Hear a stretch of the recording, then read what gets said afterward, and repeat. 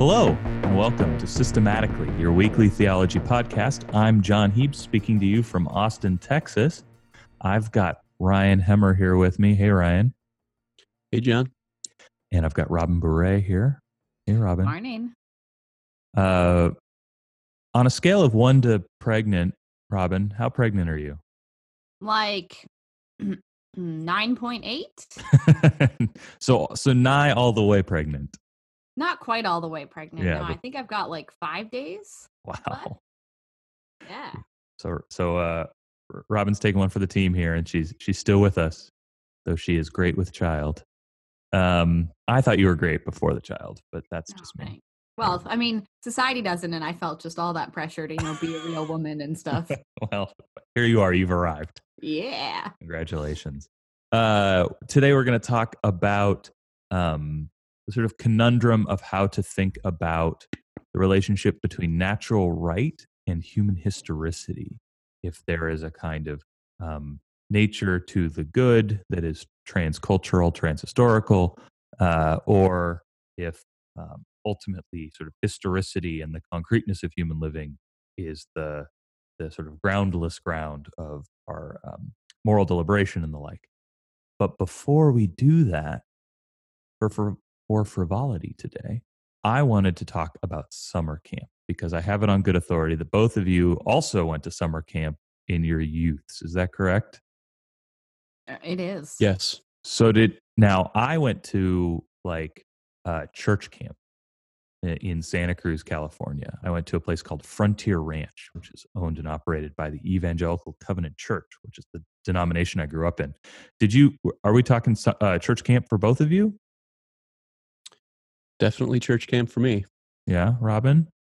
Yeah, although it was run by InterVarsity Christian Fellowship, so it wasn't okay. It wasn't attached to, it wasn't like a denominational church camp like most of them are. It was a kind of trans-denominational university student organization summer camp biznaz. I went to an InterVarsity, I think it was an InterVarsity camp. Yeah, I'm pretty sure that was on Catalina Island called Campus by the Sea. And you literally sheep? I think it was they had they're buffalo or something on Catalina Island. Well, I just remember the Catalina Island episode of Arrested Development where the sheep get into the photo booth with Buster. That's right. I forgot about that. My bad. I didn't pick up what you were putting down. Maybe because getting the bison in the photo booth would have been too much. That's true. And they're protected, so I'm sure there's rules.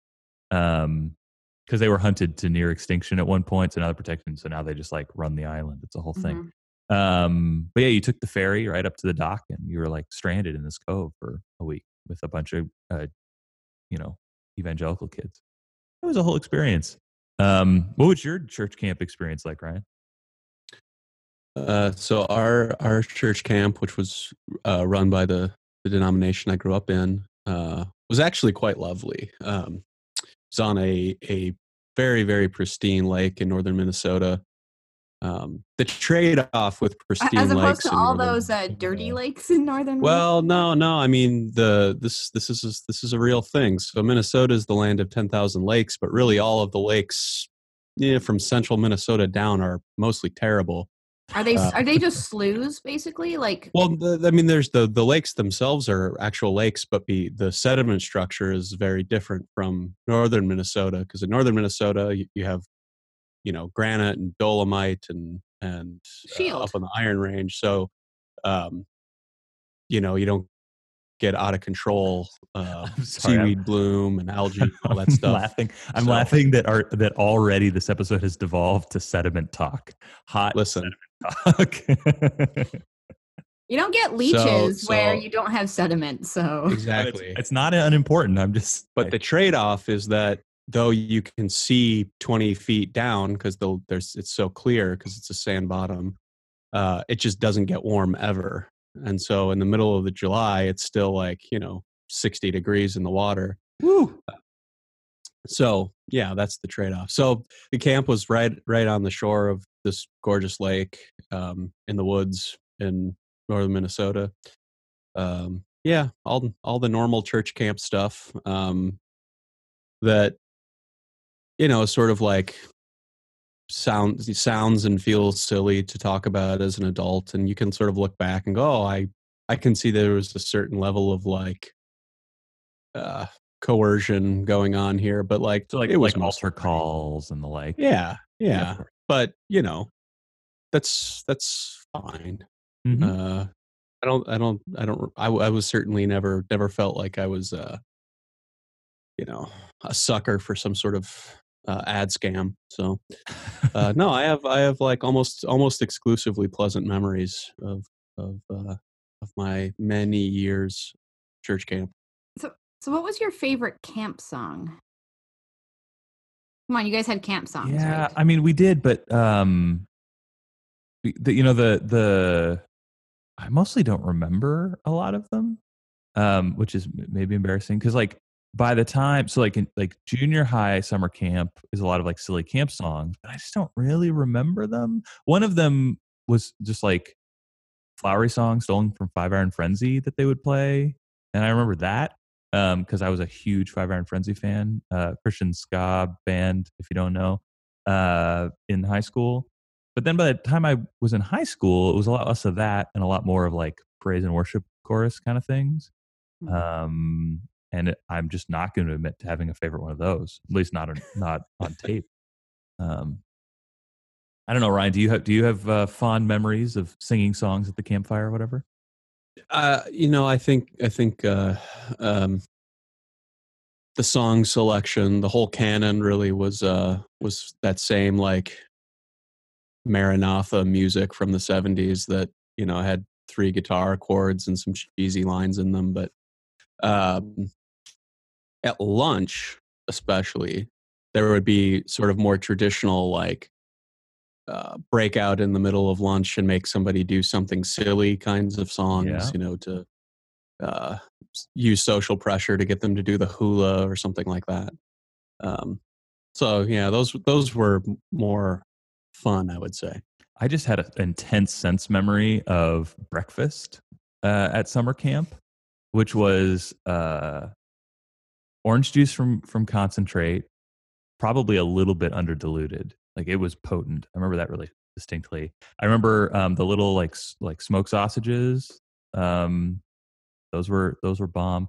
But the thing I remember most vividly, because I'm just a fat kid forever, is that there was no limit on how much cereal you could eat, and like I would get three. You know those like little mini, the little plastic bowl of cereal. The melamine, camp bowls. Oh, so it was Campbell, but these were actually like pre-packaged, like plastic bowls, like you would get at the Continental Breakfast at a Holiday Inn, and they Yep. would just be stacked to the ceiling. And I would grab just like 4 Cocoa Puffs and get one of those melamine camp bowls and empty them all into it, and just eat Cocoa Puffs until my mouth hurt. Yeah, that's an intense bit of nostalgia for me, and I still can't eat Cocoa Puffs without thinking of camp. Every once a decade when I have Cocoa Puffs, but They always used to put little tiny bowls of prunes out at breakfast. Now, I don't know that anyone ever ate them except on a dare, but I will always remember that they were thinking, we eat a lot of carbs around here. There's a lot of beige in the diet. You've had mac and cheese for 4 dinners in a row. No one's at home, so everyone's a little tense, not relaxing. We're probably going to have some problems. That's right. So we need keep it moving. That's what oatmeal day with raisins in it was for. Like that's why they always served oatmeal on like day 3 of camp, right? At Campus by the Sea, the Catalina one, there was a day where you would hike from the cove up to the top of the ridge and then down into Avalon, the little city on Catalina Island. And you had basically 2 options. It was orange slices and hard-boiled eggs, or it was these just big ass delicious cinnamon rolls. And you're like 14, so what are you going to pick, right? And so inevitably there's kids just like halfway up to the ridge stepping off the trail to barf cinnamon roll all over the like manzanita or whatever it was, which I think was an act of revenge on the part of the camp staff, but I don't know for sure. But No, our summer camp was super rad. So I went to InterVarsity runs camps all over Canada, probably the US too, but I'm not as familiar with them. So Alberta has 3. We have Pioneer Ranch, Pioneer Lodge, and Peace Country Pioneer. And Pioneer Ranch and Pioneer Lodge are in like permanent locations, like they have standing buildings. And Peace Country, they just have like a barn and equipment, and they do all out trips, so all pack trips on horseback. But because it's Alberta and it's all super cowboy-y, like both of the camps I went to were ranch camps where horseback riding was a huge part of what we did. That's cool. So both Pioneer Ranch and Pioneer Lodge have a full barn in the summer. I think usually For a second, I thought you were going to say a full bar. Yeah. Like, wow, I was going to the wrong camp. I mean, it's still a cash bar, but but it's well stocked. Yeah. I mean, you have to be 13 to like get in. Well, yeah. Right. But they have usually run between 40 and 50 horses out of the lodge, and the barn is usually 60 to 70 in the middle of summer out of the ranch horses. So, and because it's Alberta, like, especially when I was a child, like, it's just staffed by like straight up cowboys, right? So like every year, Bryn Thiessen, who's he's really well known in the cowboy poetry world. Cool. Which I once had to explain in detail to Matt Thollander, who didn't think this was a thing. But beloved by dozens. Yeah, exactly. Hey, those cowboys have feelings, guys. Anyways, he had a property really close to Pioneer Lodge, so he'd come and help out, and he's just like straight up, old school cowboy, like wears long underwear, like every day of the year. When I was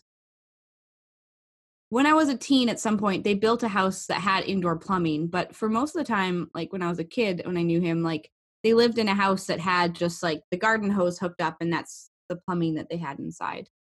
Like log cabin, kind of half dug down. Anyways, lots of cattle. But it was really neat.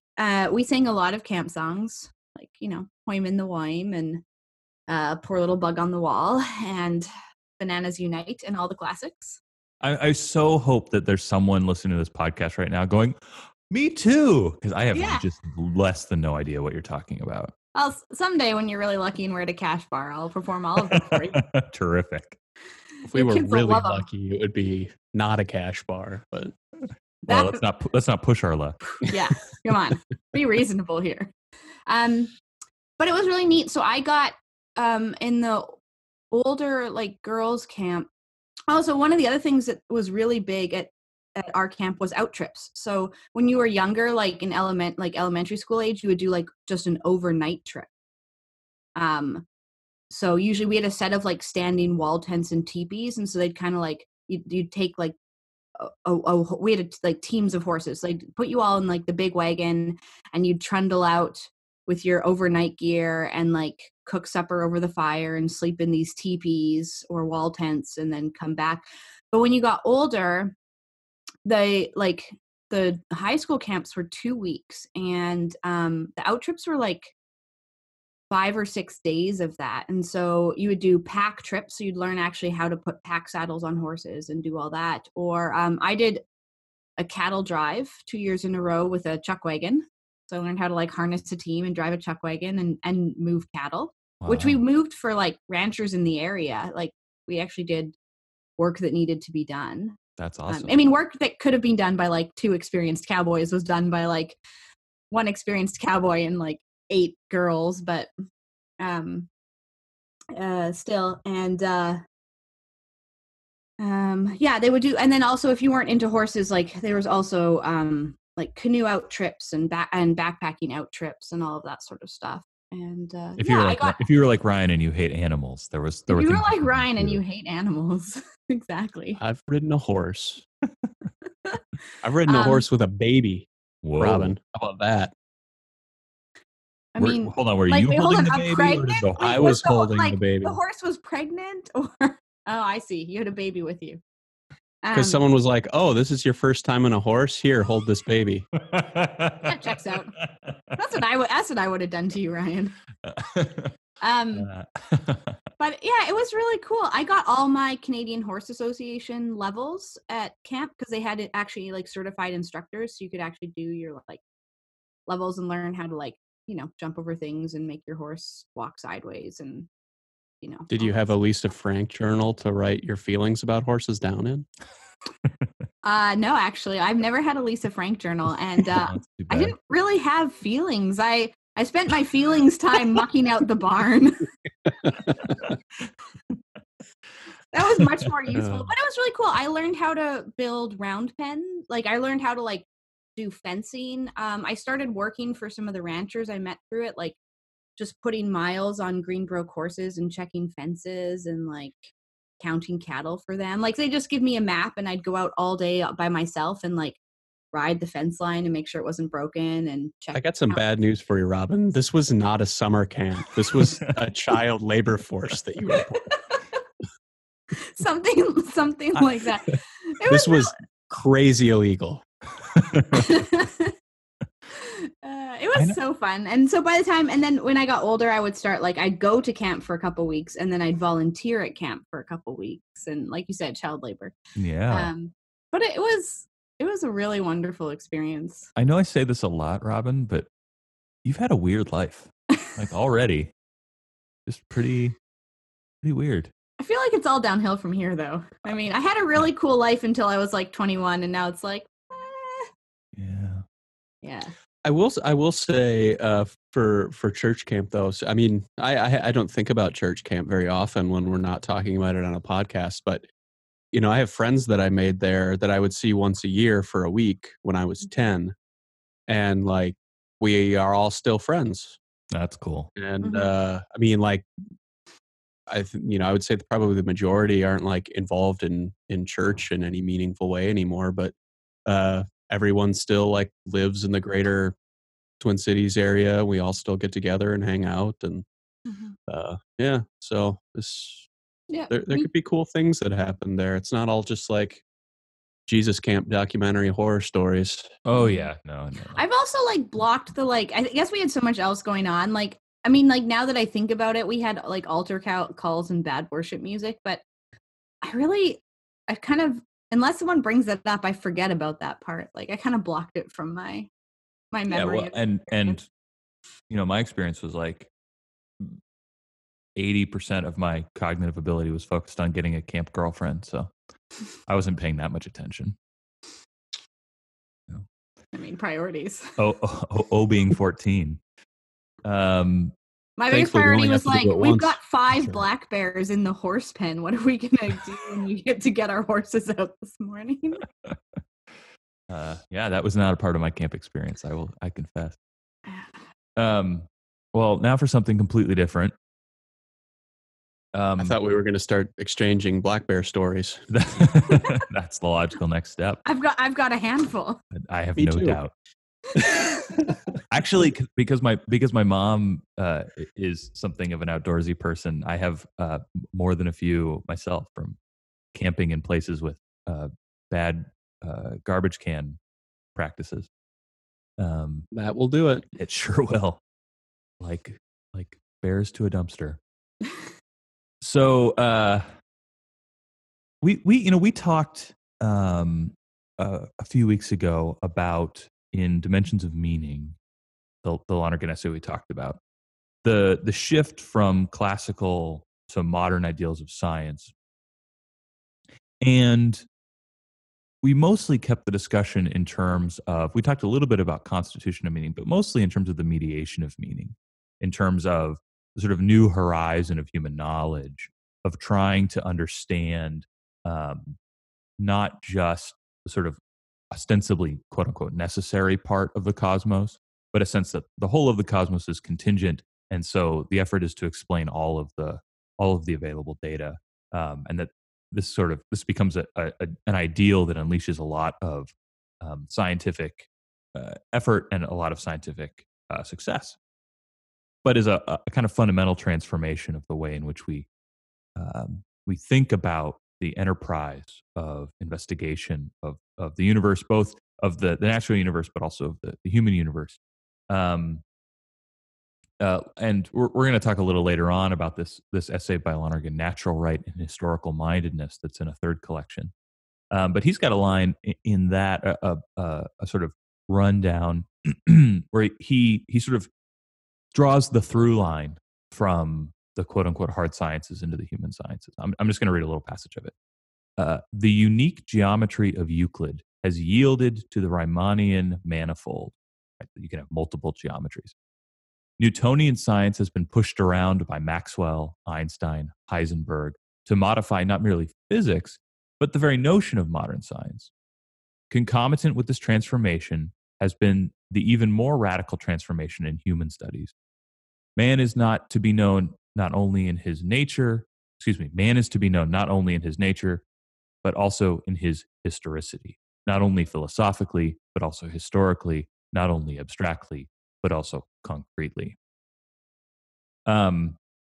So we've discussed before at some level the shift in method this requires for knowing human being. But one of the things we wanted to talk about today was then the difficulty of not just knowing what human beings have, as a matter of fact, become, but making some judgments about what it is we ought to do, what it would be worthwhile for us to realize, what kind of practical and cultural and personal projects are good. And so it raises the question of the right or the good, which we can maybe distinguish if we want to. And, you know, the way this is usually hashed out is in terms of a pair of contradictories, that either you're committed to the project of a natural law or a natural right, or you're committed to a sort of project of historicity.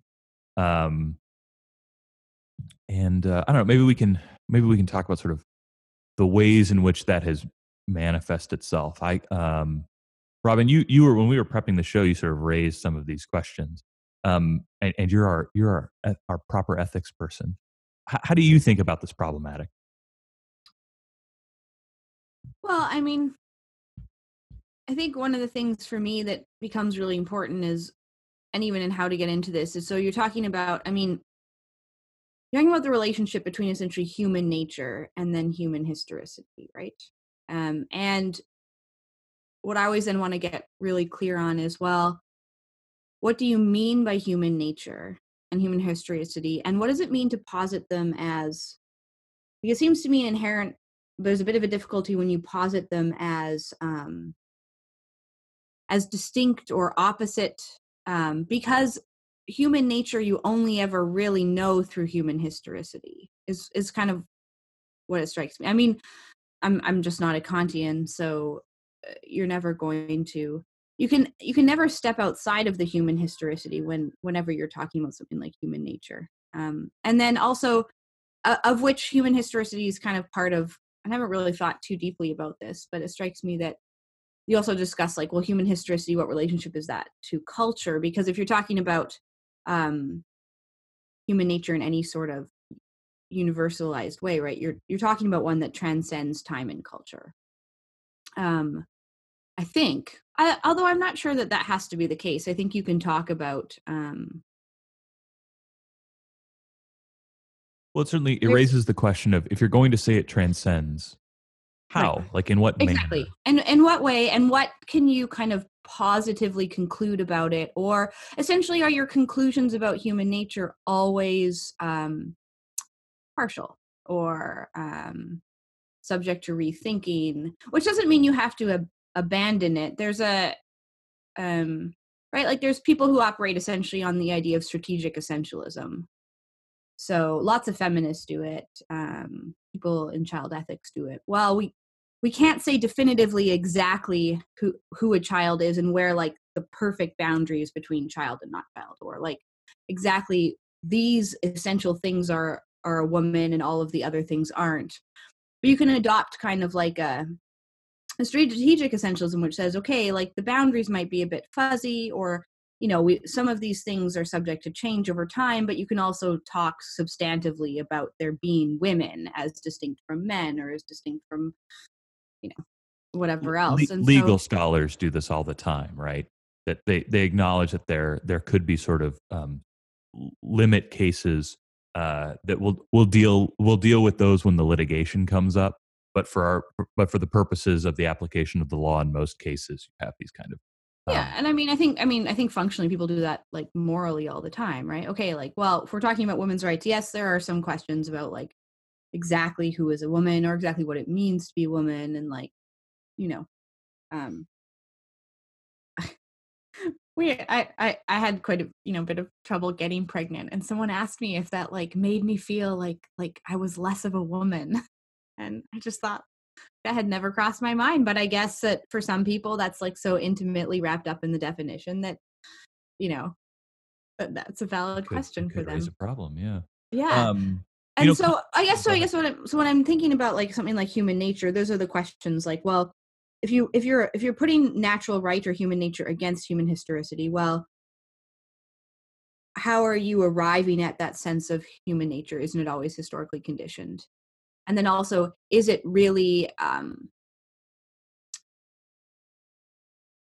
is it a universal like is it a then becomes essentially an unchanging definition that you arrive at one point, or is actually always a little bit of a strategic definition that is going to be subject to change as human history changes? So Thomas Joseph White, in an article called, I think it's called "The Pure Nature of Christology," he kind of makes this classical Aristotelian argument where he says, "Look, there has to be some distinct and identifiable and intelligible unity and content to human nature."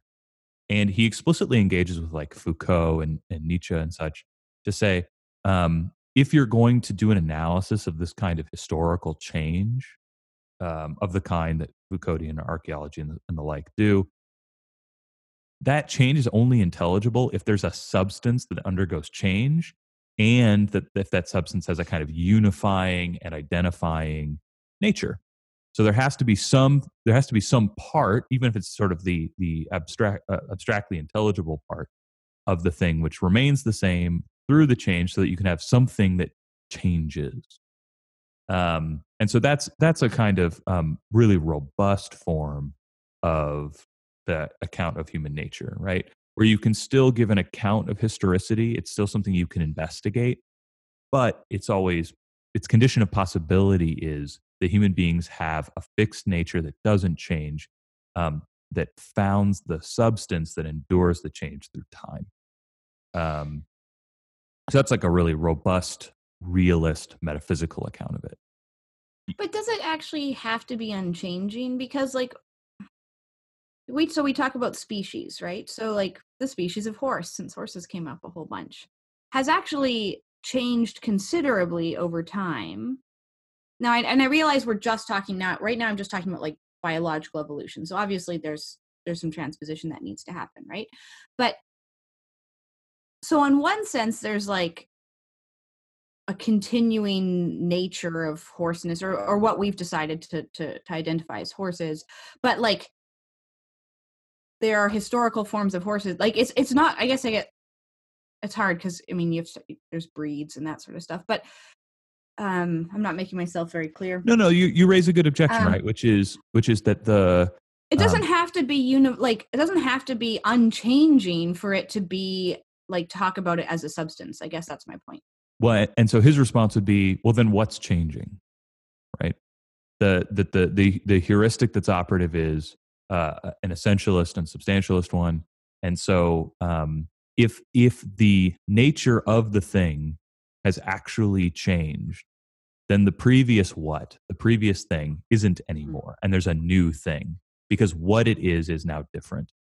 Right. And so if you're going to have continuity of change, right? If you're going to have human beings as the thing that undergoes historical change and not some other thing, if it's not if you don't have kind of sequences of the annihilation of species and the appearance of new species, there has to be some kernel of whatness that perdures through. Right. Now this is like the great challenge. I was just now we're back to what's his face in his boats. Yeah, well, exactly right. So the problematic is still an ancient one, a classical one. Mhm. And you do have to remember that Thomas Joseph White is a kind of convinced Aristotelian, and for Aristotle, I mean, he would be mad at me for putting it in these terms, but I do think you have to deal with the fact for Aristotle, like the cosmos is eternal, and so that it like just doesn't come up that once there were no trees. Um, but I want to get from Aristotle to Kant too, right? I want to give a treatment of Kant because Kant does this differently. Kant um, says, well, look, the physical world is governed by this kind of Newtonian um, sort of necessary causal laws. I think he defines it. He defines nature as I'm going to forget it. A system. I'm going to forget. Oh, that's too bad. It's like a system of laws, essentially, is what a nature is. It's a system of something governed by laws, but in any case. And so he posits alongside physical nature, rational nature. And rational nature, too, is governed by laws. We have these in the form of the categories and the like. And the way natural right works is that there's a kind of source of the unfolding of rational law, of rational system, of rational nature, and the human person is identical with it. And so I am autonomous in the sense that I give myself the law, and I'm independent in that the physical nature doesn't have anything to do with it. And so I'm also independent. So freedom for Kant is both that I'm independent from the physical world, but also that I'm autonomous. I'm self-legislating. And then, right, you get the various formulations of the categorical imperative, where the reason that you have to will, according to such a maxim as could be willed universally, is because all the other people that you're in this kingdom of ends with, they are also sources of the natural law. And so if the maxim according to which you're willing isn't universal, then it's not in accord with your rational nature because everybody has the same rational nature. And so whatever Well, circumstances all men. well, indeed.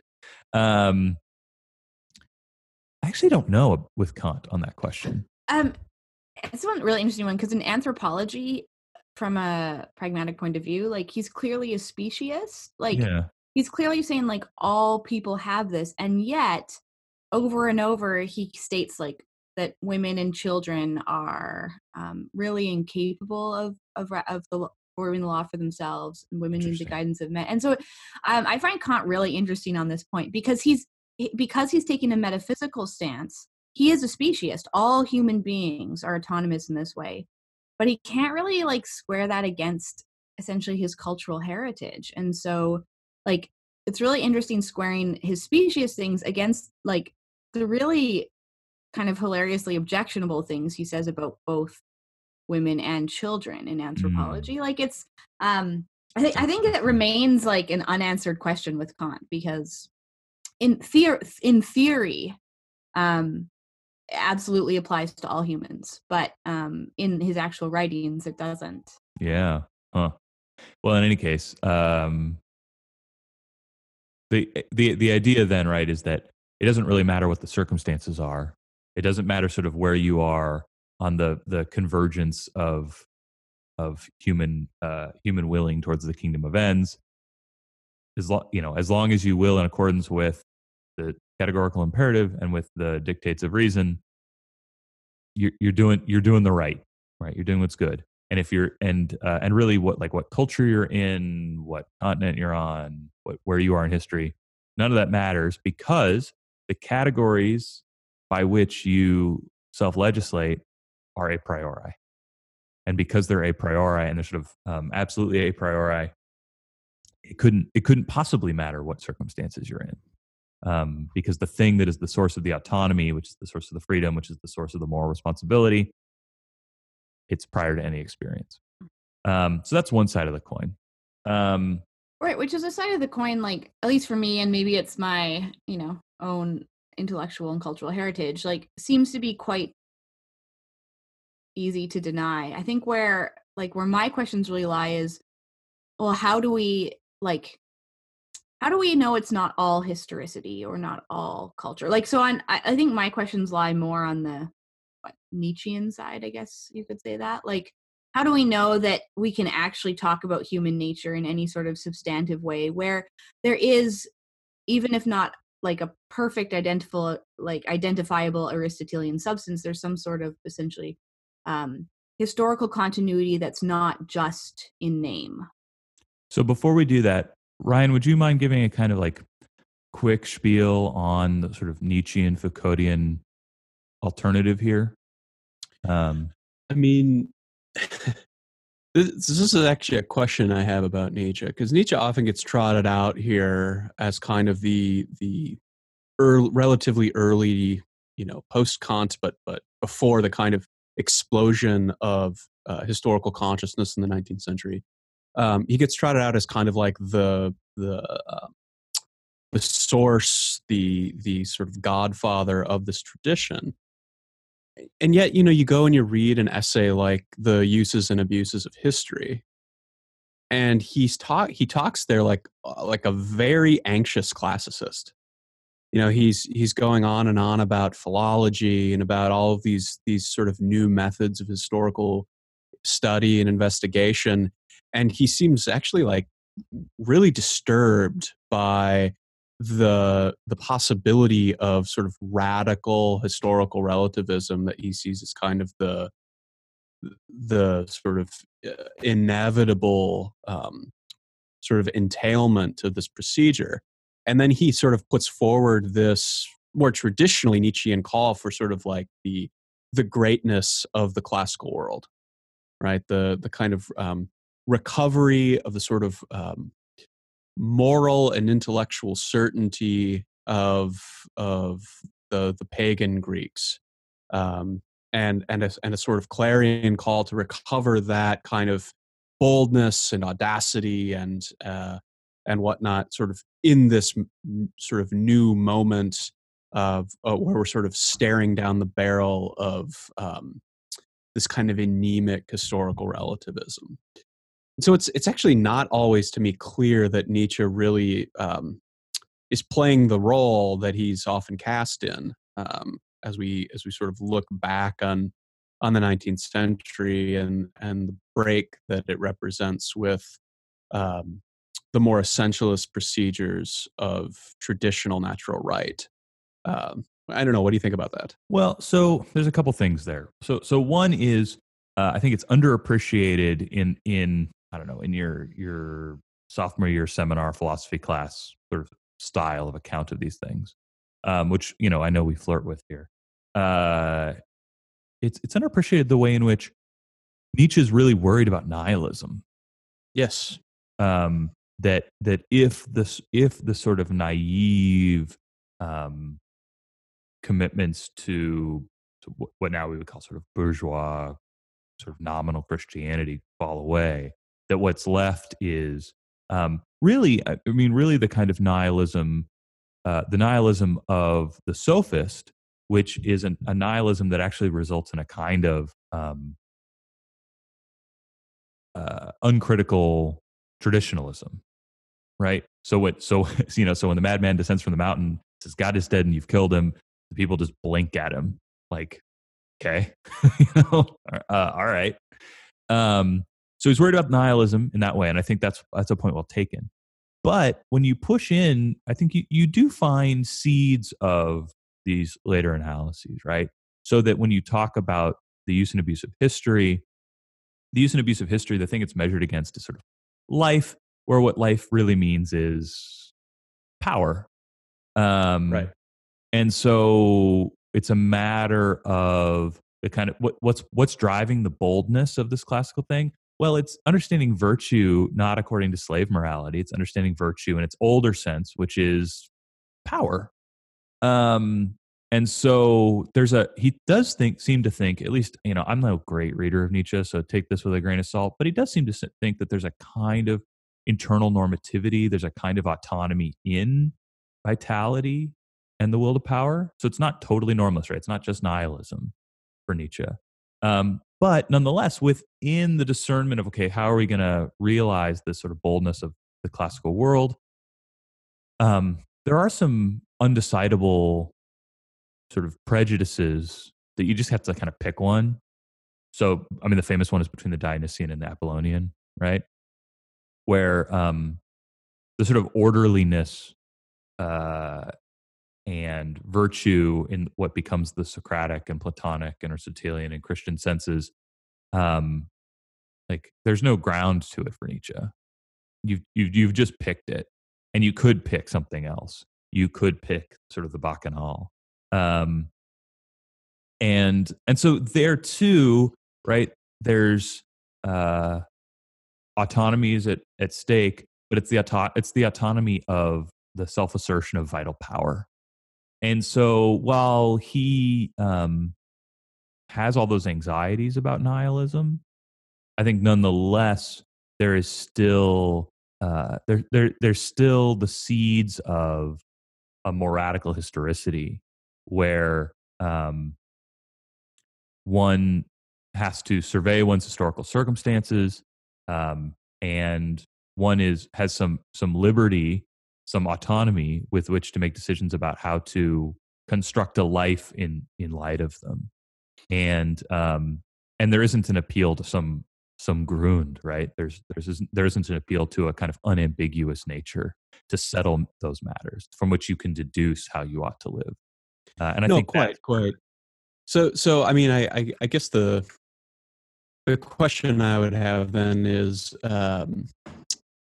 you know, the normal sort of narratives of modernity, right? You get Descartes and Kant that sort of play these kind of pivotal roles as the sort of transition figures from the kind of metaphysics of the past to the history of the present. But neither of them really get you to history. But both of them are still very much metaphysicians. But something sort of happens. There's some kind of real shift that does in fact occur. I mean, Lonergan always talks about it with Hegel, actually, that Hegel, for the first time, you get the transition from substance to subject. But I mean, if you go back and you read like Hegel's lectures on the history of philosophy, I mean, he goes back to ancient Greece and says, you know, why are the Greeks so obsessed about nature? Why are they so interested in the kind of like transcultural essence that doesn't suffer a change from the vicissitudes of time and place? Because they were, you know, seafarers and they got around the Mediterranean and they saw a bunch of people who looked different than them and talked different than them and had these completely alien customs. And so in the midst of that real and concrete and sort of visceral and physical encounter with difference, they began to ask the question of the universal. Right. It's why the Republic begins with the descent to the Piraeus and the like quizzical question about, man, I hear the Thracians are just as good at us in the horse race. Have you heard about this? That doesn't seem right, does it? But in a certain respect, that is also the question of the 19th century, right? The tools of historical investigation, the advances in travel and globetrotting sort of renew that encounter with difference beyond the kind of hermetic seal of Europe. Right. Oh, and something we might come back to if we have time also is, and to be a little more frank about it too, like colonialism.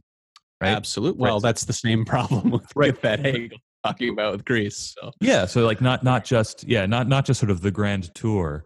Right? No, it is explicitly a colonial. And so all the analyses of the role that race plays. Well, I mean, yeah, historicity allows you to say, well, like our culture is just better than theirs because, like, you know, look at all these concrete examples of how we've progressed in ways that they haven't.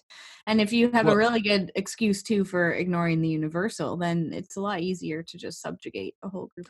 Or the opposite, right? Or the opposite happens where you say, well, you know, look, they just do things different around there. And if that's the way if that's the way women live there, or if that's the way children are treated, well, that's just their culture. Right. So that, I mean, it cuts both ways on that point. But sorry, Ryan, we cut you off. No, that's the kind of that's the situation out of which a lot of the mid and later 19th century and then 20th century philosophy and theology is really contending with. And so your options really are the kind of retrieval of Aristotelian intellectual procedure, whereby you attend to all of that concreteness, and then you abstract from it to try to find sort of the residue or the remainder, that is going to be the same, that is going to have mobility and durability across time and place, and then you sort of posit that residue as a nature, whether you're talking about an individual person or you're talking about a culture, or you don't do that procedure. You follow the sort of newer historiographical procedures, where instead of abstracting from that concreteness to find what is universal, you simply give up the idea of abstract universality as a sort of procedure or possibility, and you attend ever more rigorously to the concreteness of time and space. And that raises all kinds of questions for the possibility of theology, the possibility of philosophy, if there can be no transcultural, transpersonal, transnatural element, if there can be no historical right, if there is only the historically minded, can there be a philosophy or a theology or a global universal religion at all? And the battle lines get drawn and partisans emerge on both sides. And I think where somebody like Lonergan wants to enter the fray is to take what he finds as the correct positional organizing insight of sort of both parties, but to integrate them into a sort of wider and quite different horizon, in order to actually make some progress on this problem, instead of just trying to sort of get one's own constituency big enough and large enough to exert power over the other. So that takes us to our essay here we're looking at. So again, it's natural right and historical mindedness. You can find it in a third collection. I've got the PDF with paginations from the old version of that, but there's a collected works version now. This was originally an address given at the 51st annual meeting of the American Catholic Philosophical Association in 1977 at their Detroit meeting. And we don't have time to go through it in detail. As has happened to us a few times now, we pick these essays and then we recall that Lonergan does just everything in it. But I want to direct us to something that I find interesting about it, is that Lonergan's procedure is going to be Aristotelian, but it's not going to lead to the sort of neo-scholastic or neo-Aristotelian approach, strategy, what have you, of subordinating the historical to some kind of essentialist account of human nature. Though he is going to give an account of human nature, but he's going to give one that is not separate from historicity, but is integral with it. And he's really threading a fine needle here. Sorry, Robin, you were going to say something. I was just going to say, I just don't know Lonergan as well as you two, but I mean, once he gets to his kind of 4 levels of intentional consciousness and kind of the human person is self-transcendent, I mean, don't you think he subordinates the rest to that account? Like, then everything kind of flows from that, and that account of human nature and like human knowing seems to function as the determining factor for everything else, including method, including like how you study history. And yeah, so I'm just not entirely sure how he avoids the subordination. Okay, so and that's the fineness of the needle on this point. So part of the difficulty here is that Lonergan's procedure isn't going to be deductive, but it's still going to be Aristotelian. And so he says, well, look, Aristotle, well, actually, let me take a step back. There's a great line in Insight that I trot out all the time where he says, variations are evidence of a variable. And this to me seems to be the way that Lonergan is able to transpose from the classical ideal of science into the modern ideal of science and still carry forward a basic Aristotelian insight. That when we talk about a principle, and indeed a natural principle, the natural principle doesn't unfold according to a modern ideal of science, according to the deduction of its implicit content, but rather it unfolds as the variable that is the source of variations. And so he says here this is on 172 in the old version. It's under the heading "Natural Right in Historicity," and he talks about how underneath the manifold of human lifestyles, there existed a component or factor that possessed the claims to universality and permanence of nature itself. This sort of claim of natural right. However, he says this component or factor admits two interpretations. It may, on the first interpretation, be placed in universal propositions, self-evident truths, naturally known certitude. So definitions, essentially. On the other hand, it may be placed in nature itself. In nature not as abstractly conceived, but as concretely operating. It is, I believe, the second alternative that has to be envisaged if we are to determine norms in historicity. So that's the first part, is that this isn't going to be a deduction from propositions, self-evident truths, naturally known certitudes, but rather it's going to be the analysis of something operative in the concrete. So it's a variable, not an essence. Correct. Well, I mean, he would say yes, right?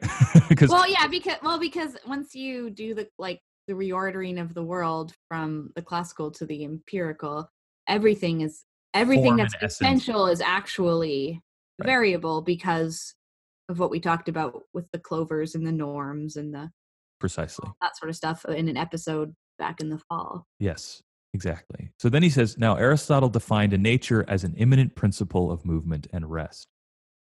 In human beings, such a principle is the human spirit as raising and answering questions. As raising questions, it is an immanent principle of movement. As answering questions and doing so satisfactorily, it is an immanent principle of rest. So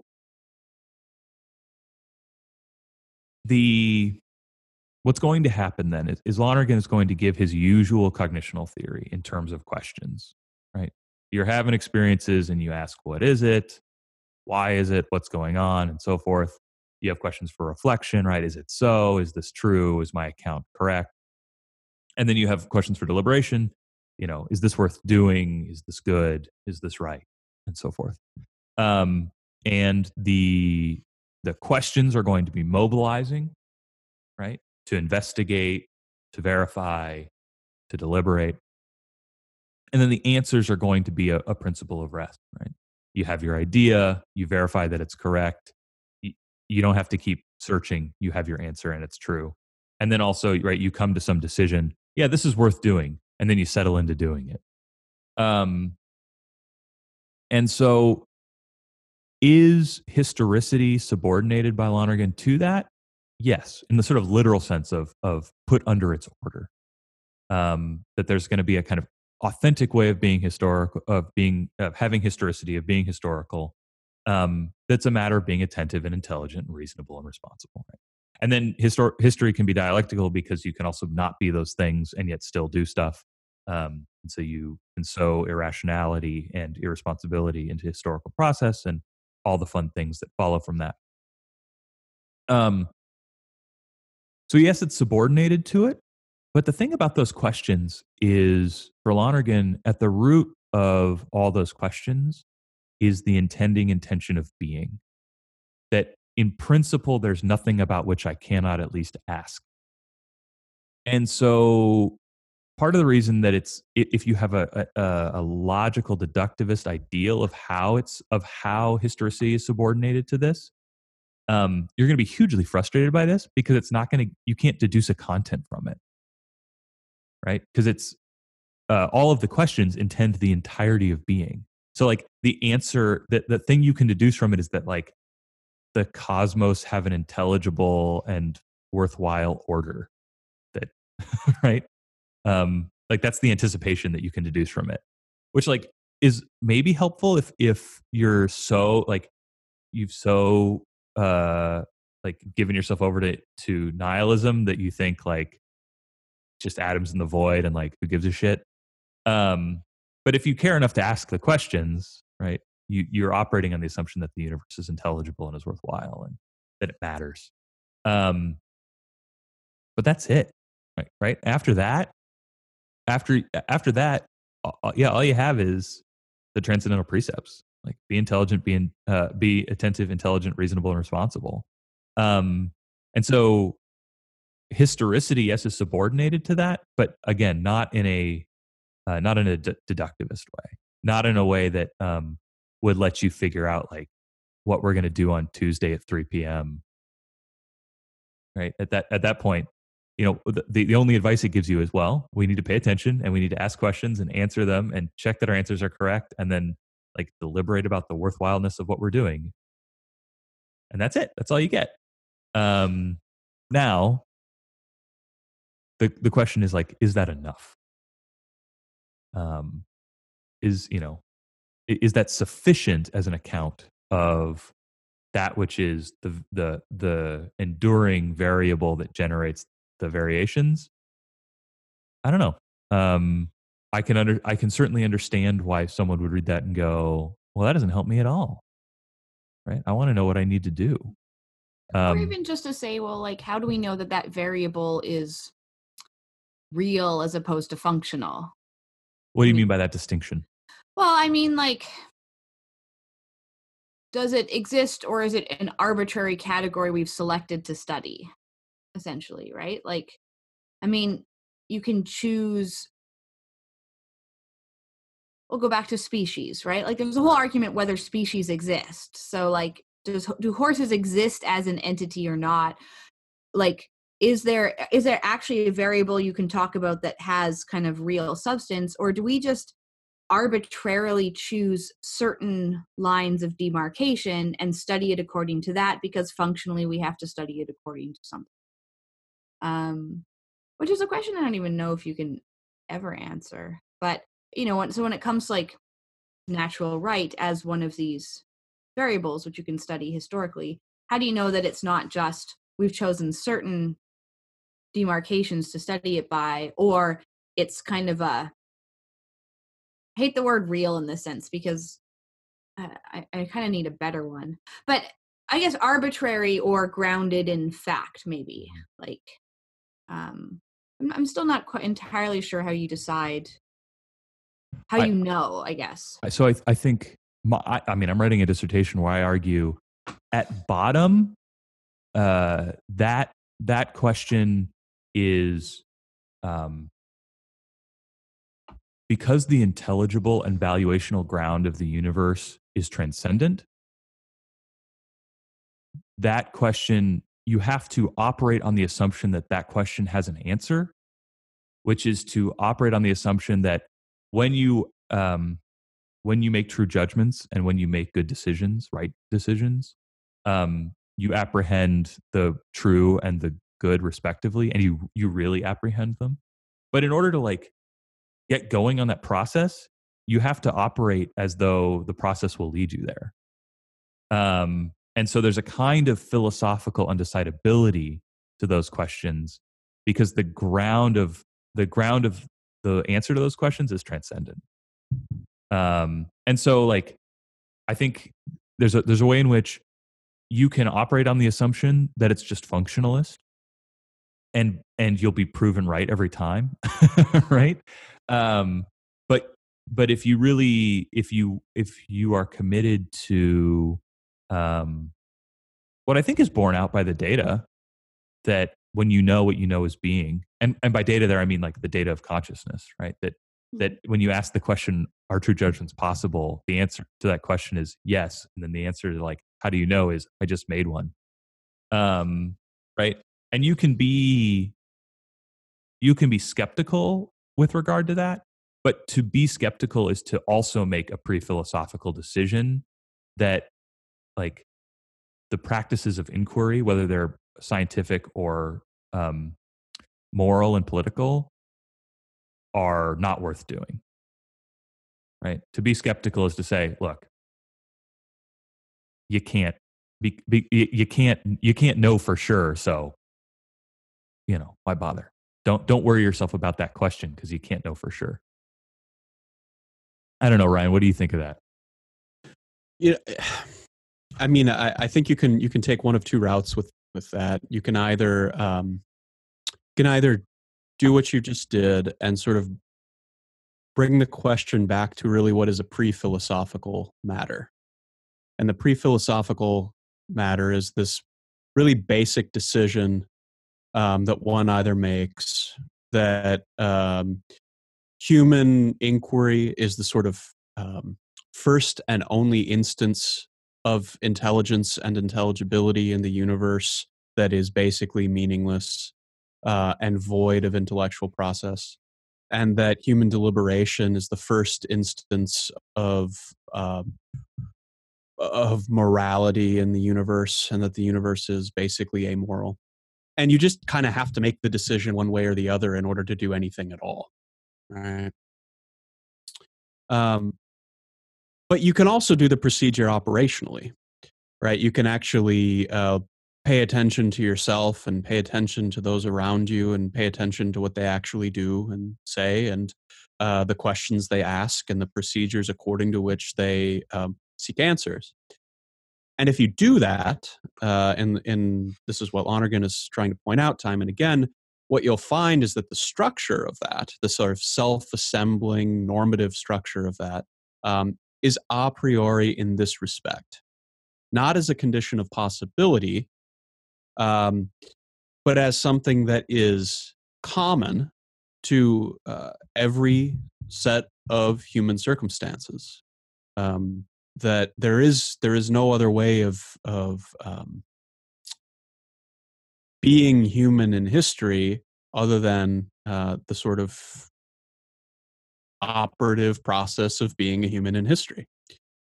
And so he can call that a nature and posit its sort of immutability, because anything that would be involved in its revision would be the same process and procedure of inquiry that he's just laid out.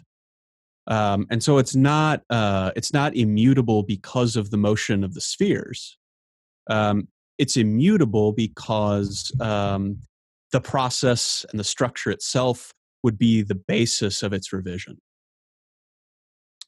And maybe that for a sort of classical philosopher is a rather thin view of what a nature is. But I think it has the advantage, one, of being true, but secondly, it means that the question of history is no longer accidental to the question of nature, but also that the question of history doesn't overdetermine and so render irrelevant and in fact impossible the question of nature. And so you can write an essay called Natural Right and Historical Mindedness, and what you mean by that is not two paths diverging in the woods, right? But an integral philosophical relationship between what endures with unity and identity through time in a way that is immutable, and that endures through time as a principle that makes time meaningful and so makes it history. And that seems to me a rather profound achievement, one that probably doesn't get the attention that it deserves, because the seemingly stark alternatives invite so much partisanship, either the kind of nostalgic partisanship that doubles down on deductivism and essentialism, or a kind of radical revision ability of being philosophical at all. So we need to wrap up, but I want to read a little quote from the very end of the essay. We did not at all do the like details of this essay justice. There's a whole account of dialectic within historical process, and there's just all kinds of stuff here. But fundamentally, the dialectic is a dialectic between the principle of a kind of authentic historicity and then its absence. But, and this is on the very last page, beyond dialectic, there is dialogue. Dialectic describes concrete process in which intelligence and obtuseness, reasonableness and silliness, responsibility and sin, love and hatred commingle and conflict. But the very people that investigate the dialectic of history also are part of that dialectic, and even in their investigating represent its contradictories. To their work, too, the dialectic is to be applied. But it can be more helpful, especially when oppositions are less radical, for the investigators to move beyond dialectic to dialogue, to transpose issues from a conflict of statements to an encounter of persons. For every person is an embodiment of natural right. Every person can reveal to any other his natural propensity to seek understanding, to judge reasonably, to evaluate fairly, to be open to friendship. While the dialectic of history coldly relates our conflicts, dialogue adds the principle that promotes us to cure them, the natural right that is the inmost core of our being. All right. So, and that is important in a full circle way, because the essay begins with the question of collective responsibility, of how to be moral and responsible together in historical process. And by the end of the essay, he finally gives you at least an instance or example of what that might mean. Right. Well, Robin, I'm sure we didn't satisfy all of your questions, but it's time to go. Thanks for listening to Systematically this week. If you want to send us an email and complain about our treatment of Nietzsche, you can find us systematicallypodcast@gmail.com. We've let Treasures Old and New fall by the wayside, except when we have guests, but if you want to contribute to that, you can. You can also find us on Twitter, @systematicpod, rather. We have a Patreon. We've got a handful of folks who are helping support the show financially. And if you want to join them, it's patreon.com/systematically. Our intro and outro music are, as always, track 14 off of Ghost 2 by Nine Inch Nails. And as you go into this week, be responsible. Bye now.